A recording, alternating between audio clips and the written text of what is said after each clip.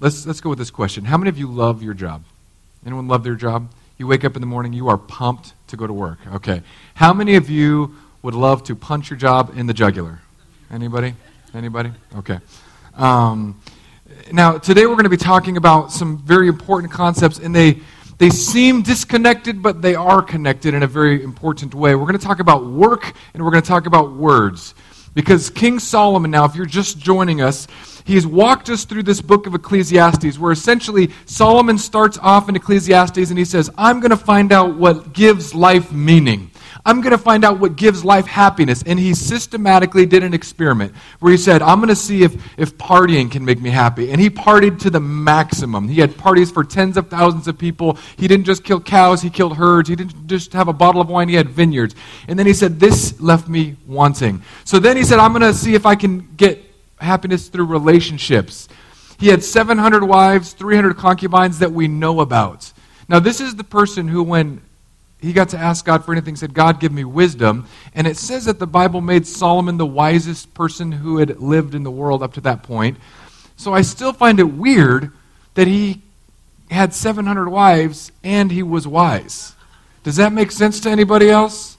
And if you're a husband and your wife is here, don't laugh, because you will be in trouble for that. You cannot laugh when I make jokes about being married, okay? Wives can laugh all you want. So then that didn't work. And then he said, no, I'm going to get money. And he had more money. He had so much money that silver became as stone. It was that common. And gold became as common as silver. And then at the end of Ecclesiastes, he's sitting down and he's saying, look, you guys, I did all of this partying. I did all of this happy seeking. And it was all meaningless. Vanity, vanity. So now he's sitting down, and as we talked about a few weeks ago, he's like the grandpa. And he's got the cup of coffee. You know, the grandpa coffee, the Folgers that's 3 days old, it's been microwaved 10 times, and your spoon just sticks up in it.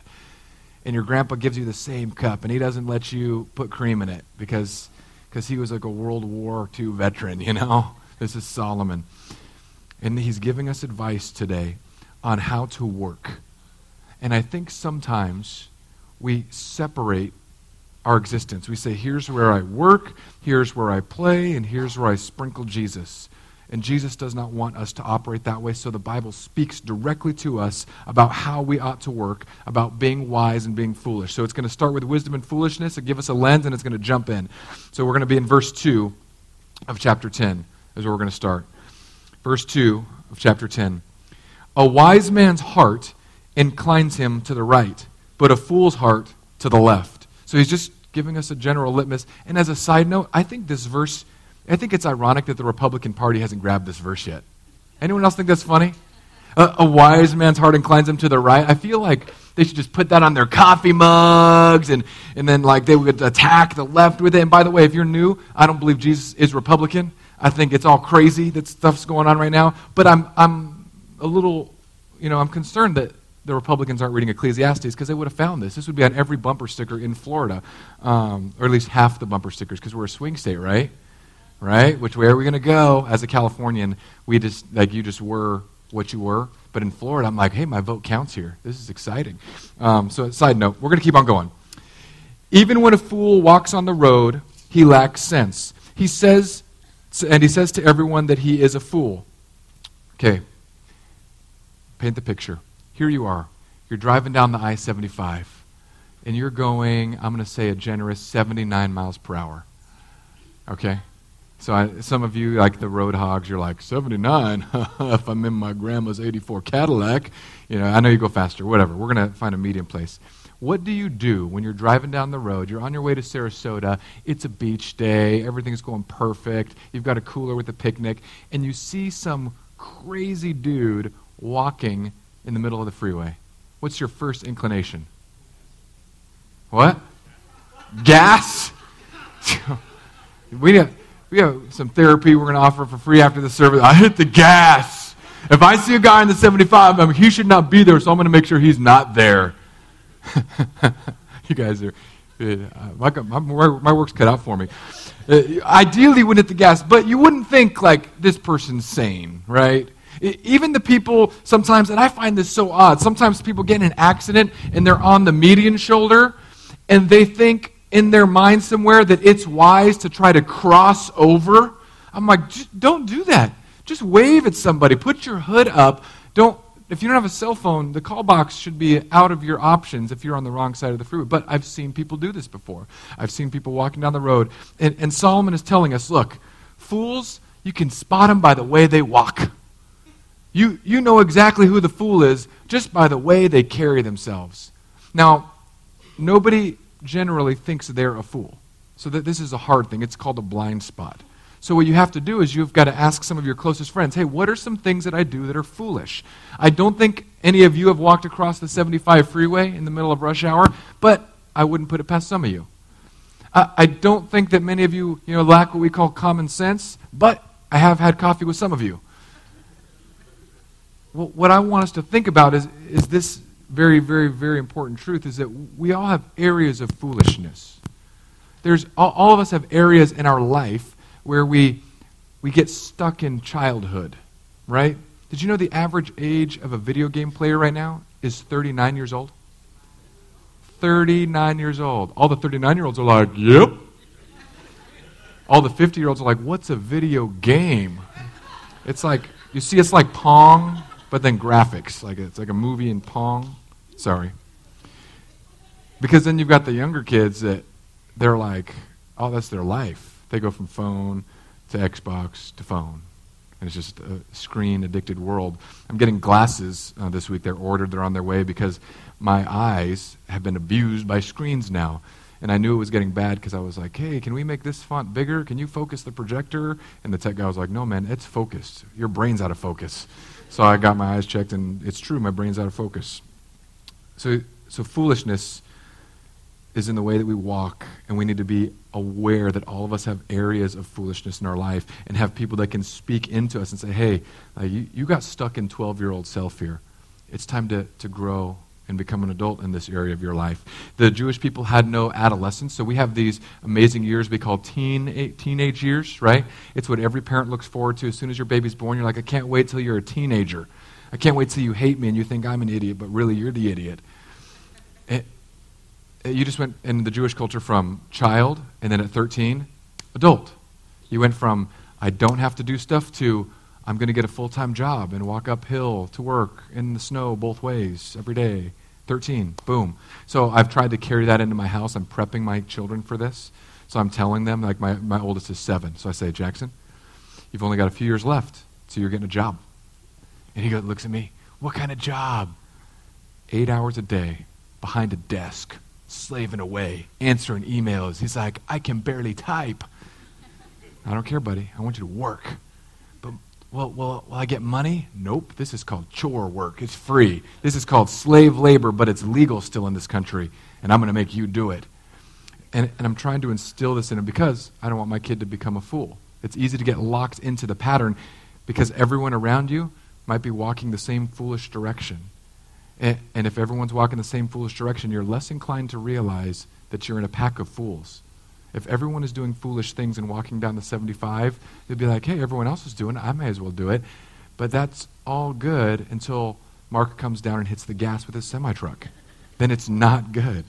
You said gas, and you drive a semi-truck. That's on you. Okay, we're going to keep going.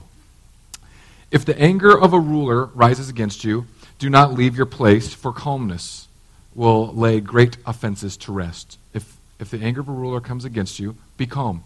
Now, this is going to be a really quick sermon because a lot of this is pretty self-explanatory. If somebody gets angry at you that's in charge, just be calm. Just let it ride. I don't need to read about it on Facebook. You don't need to scream about it. You don't need to yell at your spouse about it. If you're really upset at the political climate right now, just be calm. You want to know why? Because in 50 years from now, both of those people are going to be dead. I mean, some of us will be dead too. Hopefully I'll be dead. Because I don't want to be 87. I'm a tall guy. You've all seen tall people age, right? We just begin to turtle. So I'm like, God, take me before I turtle. The Bible says, stay calm in the midst of an angry ruler rising against you. and you will lay great offenses to rest. Martin Luther King did this. He changed a tide by trying to protest with peace and calmness, and that went against the whole tide of the racism that had led to that point. He didn't try to fight back. He didn't arm the people. He said, we're just going to protest calmly. We're going to calmly stand in front of batons and fire hoses. And we're going to calmly see this thing change. And it changed the world in a great way in our country. Now we're going to begin to shift. Solomon says in verse 5, there is an evil that I have seen under the sun. Everyone say, under the sun. Remember, this is this life, not heaven life, this life in the sinful, broken, fallen world where sin has infiltrated. Here's the error, as it were, an error proceeding from the ruler. Folly is set in many high places, so there will be rulers where foolishness takes place, and the rich sit in a low place.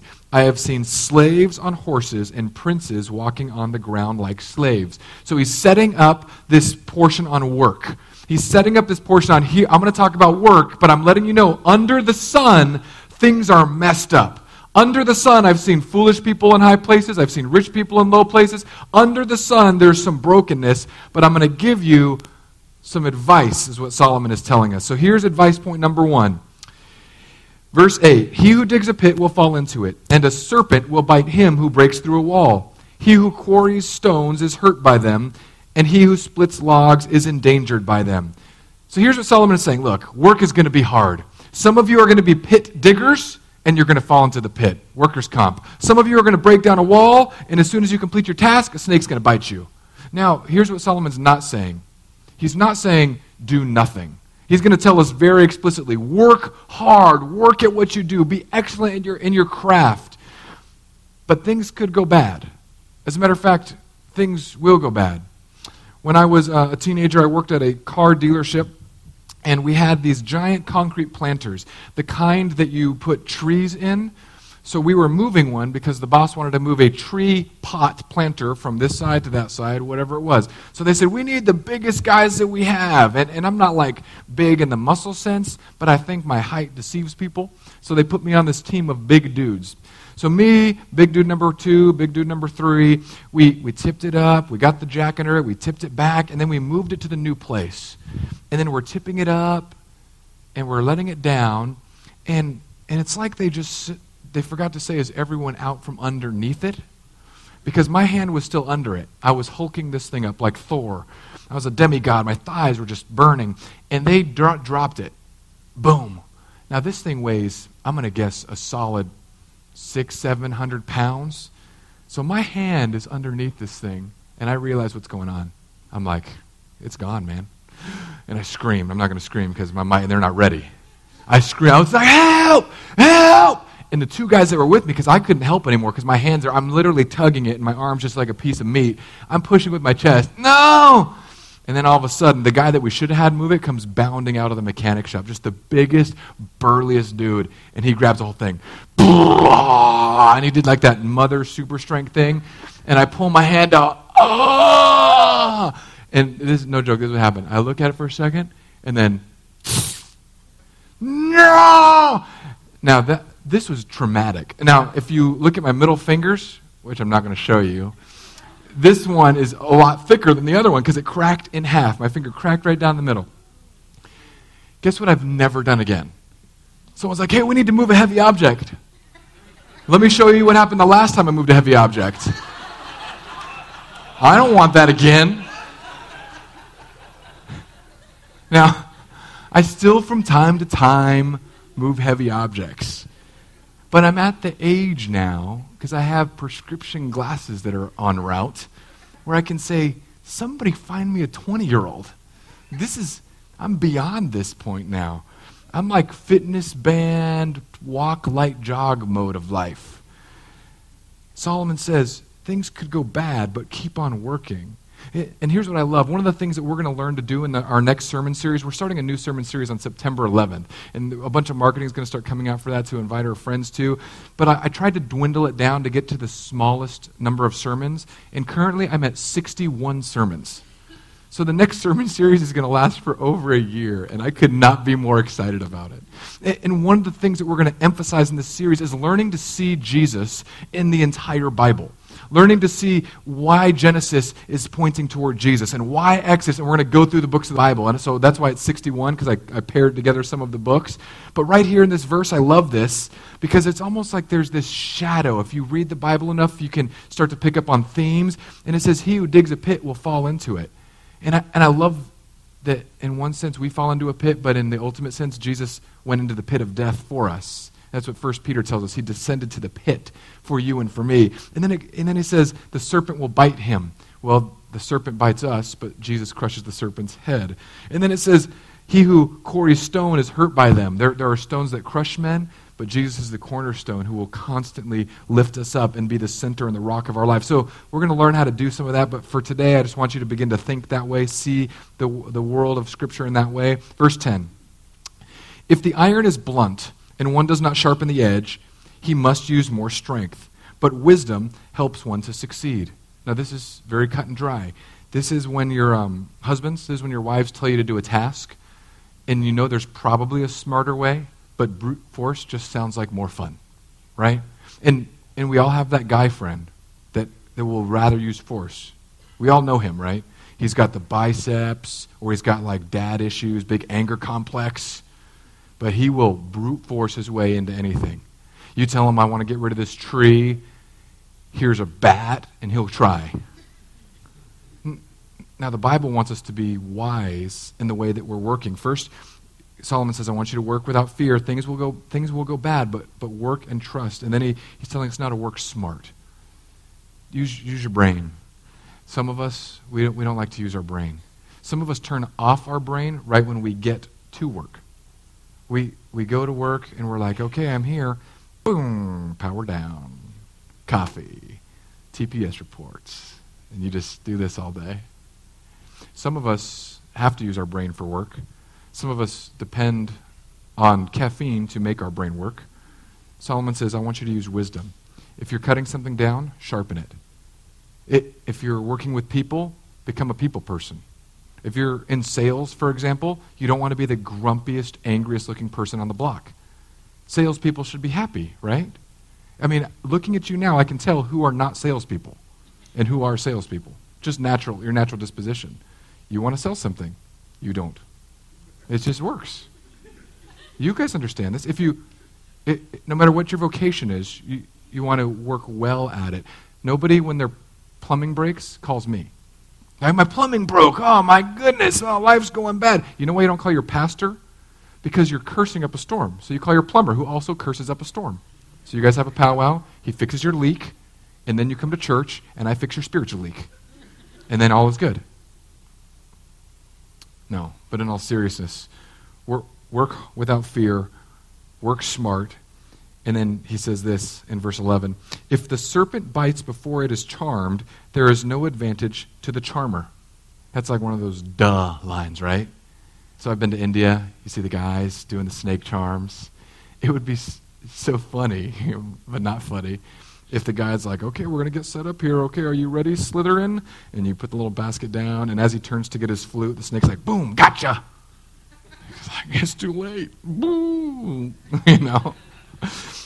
So Solomon says, work without fear, work smart, and then finish well. Make sure you're doing your job well. Now here's where I want to pause. See, in my vocation, we have this thing called calling. Because not many people want to subject themselves to ministry. There are a few sadistic people out there. But I rarely meet the person who's like, I was called to be a plumber, or I was called to be a drywaller, or I was called to be a concrete layer. I rarely meet that person. But I want you to think about something right now. Every single job that is held by every person in this room, at least as of today, was given to you by God to be used for God. There is no job unless you're in something that's outrightly sinful. Like if you're here and you're thinking, oh, my job is from God, I'm a pornography director. Nope, not from God. That's from sin. Okay? Like if you're working at a club, that's from sin. We have different conversations. Now every job, whether you're a doctor or whether you're working at a fast food restaurant, every job has meaning and value. And I think sometimes we don't see that. I think sometimes we forget that God has given us the ability to take the raw materials that are on this planet and create beautiful things for human flourishing. Because it is a beautiful thing today, friends, that I get to go to my coffee shop's grand opening. I can't tell you how excited I am. You guys know I go to Foundation. I'm what you call an addict. And they're opening a brick and mortar building in Tampa. It's their grand opening today. And my wife, this morning I was getting ready. I was like, what day is today? Today is chapel day. And then I said it again. What day? And I do this, by the way. I'm this crazy in the morning on Sundays. What day is today? And Amy goes, today's Foundation Day. I was like, that's why I love you. Because you know what's going on. Because I'm going here, nap, Foundation.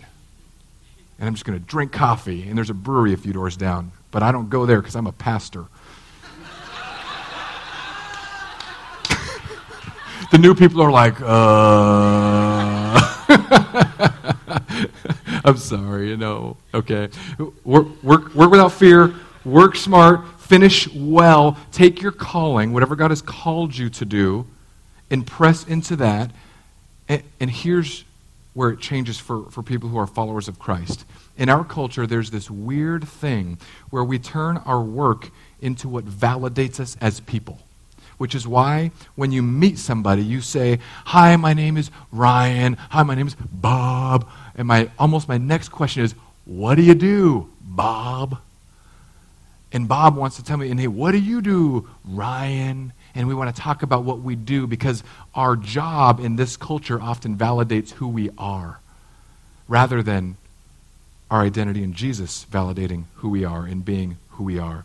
And that's a very different conversation because now my worth is not predicated on what I can create, but it's my worth as a human being is based on what Jesus has done for me. Your worth is based on what Jesus has done for you, which makes going to a job that you hate way more tolerable.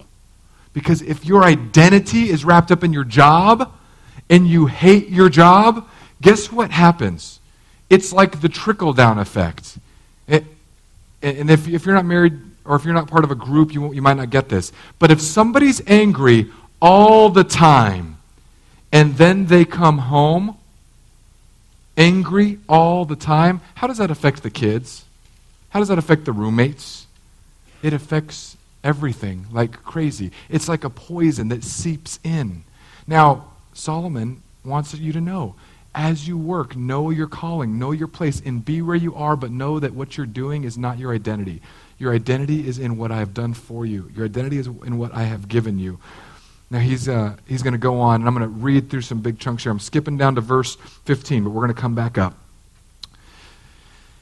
The toil of a fool wearies him, for he does not know the way to the city. Work without fear. Work smart. Finish well. And then this one, work with direction. If you don't have a place that you're aimed in your work, you're going to wander around and get lost. You won't have a direction in the city. If you don't set a goal that's touchable, tangible, specific, measurable, then you're not going to complete that goal for whatever your job is. Solomon is passing along this knowledge to us, but I'm going to back up because for time's sake, I want us to get to the words part, okay? So anyone here have trouble saying things they shouldn't? Foot and mouth syndrome. Okay, just me, or I've heard that people sometimes have this. Check out what Solomon wants to tell us about words in verse 12. The words of a wise man's mouth win him favor, but the lips of a fool consume him. The beginning of the words of his mouth is foolishness, and the end of his talk is evil madness. A fool multiplies his words, though no man knows what it is to be, and who can tell him what will be after him. So here's what Solomon says. Wise guy is going to, a wise man, a wise guy is bad in our culture. A wise man will speak wise words, but a fool's mouth will get him in trouble. Some of us are predisposed. So you're either a person where you think first and then talk second, or you're a person who talks first and forgets to think. And there's some other options out there. But you know who you are instantly. Like I'm the think first. And some of you are, I think for so long that by the time I want to say something, the other person I was going to talk to has been gone for a week and a half on vacation. Some of you are that person. And if you don't know, just get in an argument with somebody. So you argue with them and you can figure out which one you are. If you're the talk now, think later version, you're the one that blows up. What? You did this. If you're the think now, talk later, you're the one that sits there like a mouse. And then you walk away, and as soon as you walk away, you just have the gem of a bomb that will destroy their existence. And then you get to be either a think and be gracious or not. Now, I don't know about you guys, but the Bible says that the tongue is set on fire by hell itself. I think the Bible means it. And I think that we all know, because many of us have been in that circle where you're talking bad about somebody and said somebody walks in right behind you. Have you guys had that experience? Nobody? Me neither. I mean, I've heard that it could happen. That you're talking about somebody, and you know you're in the thick of it, and all of a sudden they're there, and it's like that moment where dad or mom walks in behind the siblings about to get in trouble, and they're like, woohoo! And you're like, they're right behind me, aren't they? And your words get you in trouble. A fool's words end in evil madness. And here's the thing that I said in the beginning. No one self-describes himself as a fool. No one wakes up in the morning and they're like, it's another fool's day for me. I'm going to go walk down the I-75 and curse at old people. No, nobody does that. Nobody wakes up with that on their agenda. We wake up thinking, I'm going to be a reasonable human being. And then something crazy happens. As many of you know, I've struggled with road rage in my life, and God's been really helping me with that. As a matter of fact, on the way back from a little trip I was on with my wife, now, barring the fact that I was already being a dumb husband and using dumb words, and we were in a little skerfuffle, I was driving the speed limit. But the person behind me didn't care for the fact that I was only going the speed limit. And you guys, I have not been laid into this hard in a long time, because they went, as soon as the lane was open, they popped over to the next lane, and as soon as they were in that lane, they laid on their horn, and they had some sort of hand gesture like a rocket ship just taking off and just staring at me. And they just, and I look over, and just for reference, I'm here. Right here it says, love God, love others. And right here is a rocket ship going straight to hell. No, I'm just kidding. It's just a rocket ship, and the hand gestures and the anger. And in that moment, I thought, I could either be a fool like I've been in the past. Because my past road rage self, for those of you who don't know, like Jesus is sanctifying me, he's working on me. But there have been times in my recent past, like not in Florida, but in California, where somebody would do something to me, cut me off, be angry at me, and I'd just start following them. I'm like, just wait till we get out of the car. You think because I drive a small car that I'm a small person? I get out like a transformer on my Jetta. And they just think because I'm in a Jetta that it's like a teenage girl car. No, that's not how it works. Like I'm a big boy, and I have anger issues that Jesus is working on. I'm going to therapy often as I can afford. and I was like, I should do it. I'm going to follow that lady. And then I'm thinking, like, my kid's in the car. I'm like, they know Jesus. I'm going to follow this lady. I'm going to take her out. I sped up for a second, and then I thought, no, I'm just gonna be calm. Because what can I do? Like, what am I really going to do when I catch up to some angry lady? Be an angry pastor? And then, like, Lord knows she shows up to church next week, right? That guy! I didn't even say anything. We have a choice. We can think and close our mouth and say, is this wise word or is this foolish word? Ephesians puts it very nicely for us. Do not let any unwholesome talk come out of your mouth, but only what is helpful for building up others according to their needs, that it may benefit those who hear. So before you say something, are you asking, is this going to build somebody up, build up their love, build up their joy, or is it going to tear them down? I mean, imagine how changed our relationships would be if we just used that. If we threw out every marriage book that ever was written and we said, before I say anything, I'm going to ask, does this build up or tear down? And some of you are instantly thinking, we can't do that because sometimes people need to be torn down. How does that work out for you? Does it work great? Do you tear your spouse down and the next day they come to you and they say, thank you for abusing me emotionally? No, nobody likes that feeling. We can still build up in the midst of constructive criticism. Now here's where he really gets me, you guys. Jump down to verse 20. Because most of us are guilty of using our words in a wrong way. Verse 20 takes it to the next level, the Jesus level. Even in your thoughts, do not curse the king, nor in your bedroom curse the rich. For a bird of the air will carry your voice, or some winged creature will tell the matter. So now here's where it gets interesting, because we've collided words and work. And words often become sinful at work. Words become very easy to spread at work, because you can say it and you can just blame it on the work-related words. That's the reason you're being a jerk. But this thing with thoughts scares me. There's an amazing thing that happens when you become a follower of Jesus. Now, if you don't know Jesus yet, here's what happens. You start out saying, I want to make my life better. My kids are headed a bad way, so I'm going to go to church. I want to feel enriched and encouraged. I want to find hope. That's awesome. Then if you become a follower of Jesus, you say, Jesus, I'm yours, you're mine. I'm going to follow you. I'm all in. Then you come to church programs, and we start to shape you. We're like, okay, here's what you do. And this is average churches. Don't cuss. Don't watch rated R movies unless they're about me. And we're just going to sort of mold you around bad music, good music. We do all these weird sub-Christian culture things. You got to get this bumper sticker, this coffee cup. And then all of a sudden, you finally stopped sinning on the outside. But the Bible has your number. The Bible's like, oh man, this guy, Ryan, he was a rascal. He could drop cuss words with the best of them. He cursed like a sailor. He drank like an Irishman. I mean, he was wild. And then all of a sudden, Christianity got a hold of me and it started shaping me. Clean cut, buzz cut, boom, boom, boom. I tuck in my shirt sometimes, guys. But if you see me in a suit, be warned. It's either the worst day or the best day of your life. Okay, I'm not going to wear a suit. If you see me in a suit, it's because either somebody died or they're getting married, sometimes both in the same day, and that's always weird. Okay. Now we get to that point where everything's good on the outside. We don't cuss as much. The road rage person can drive by us. And the Bible's like, even in your thoughts, don't say anything bad about people. So when you put your head on your pillow at night, even in those thoughts, God's like waiting. Because I'm going to be really honest. There's been moments where I've gone to bed at night as a pastor, not in the recent history, but recent enough. And my thought is, God, why don't you just kill that fool and all of his friends?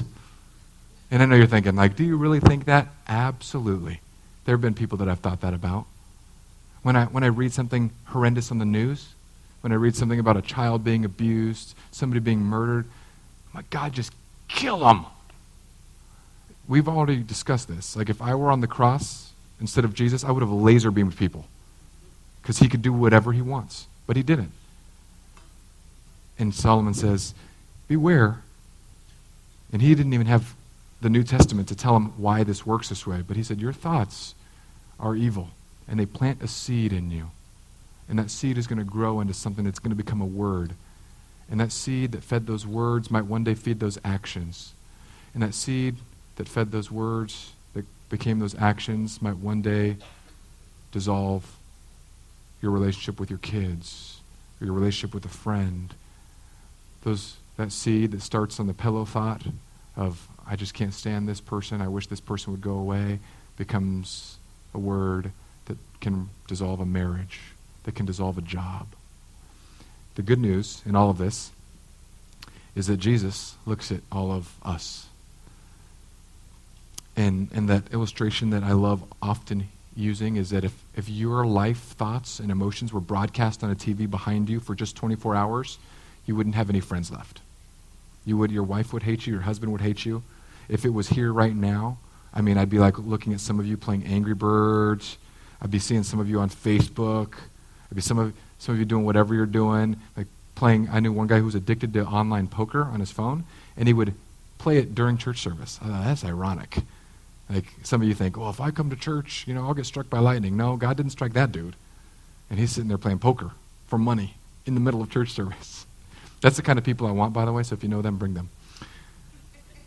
Jesus sees all of that and says, here's what's going to happen. Your thoughts will never measure up. So I'm going to come and clean out your mind. And he does it not by some weird religious course. He does it by putting his Holy Spirit in us. And for some of you, it's very quick. For others of us, it takes years. Some of us can have that testimony where you're like, I was point A, and God just launched me over to here. And those are the testimonies we always share from stages in churches across this country. But the testimonies I love are the ones where someone's like, Jesus saved me 16 years ago, and I've moved like an inch. And they're doing it with tears rolling down their cheeks, saying, it was the hardest inch I've ever moved, but I felt loved the whole way through. Some of us need to hear that story, because some of us are wondering, Why do I hate my job? Why are my words so terrible? Why is there so much bad coming out of me? Why is it that I can't go a day without thinking a bad thought about somebody else? Because some of us are still here. And God says, don't worry, we're going to bring you along. But it's in his timing. It's in his way. And it's by his grace that we make any movement toward him. So rest in that today. And I want you to know that if you are struggling with something today, bring it to Jesus and leave it here. Leave it at the cross, where you can say, God died for this. I no longer need to be held down by this. If you're somebody to the work-related thing that's finding your identity in what you do, try starting a conversation today without asking somebody what they do at all. Say, hey, I'm so-and-so, you're so-and-so. What's your favorite thing about life today? Or what's giving you joy today? Take those steps. I hope you guys all did your homework from last week. Do you remember your homework? For those of you who were here, your homework was to have a nice meal with good company. So I got a lot of pictures. People had steak and wine with a good friend. So I have homework for you this week. If you love your job, I want you to write to me or the chapel on Facebook, email, whatever. Tell me something you love about your job. And if you hate your job, I want you to tell me how this week you were able to overcome some of that hatred for your job. What did you do that helped you find more joy in your job this week? And if you could do that homework, I would be blessed. And now we're going to invite the offering people forward, and I will pray us out of here.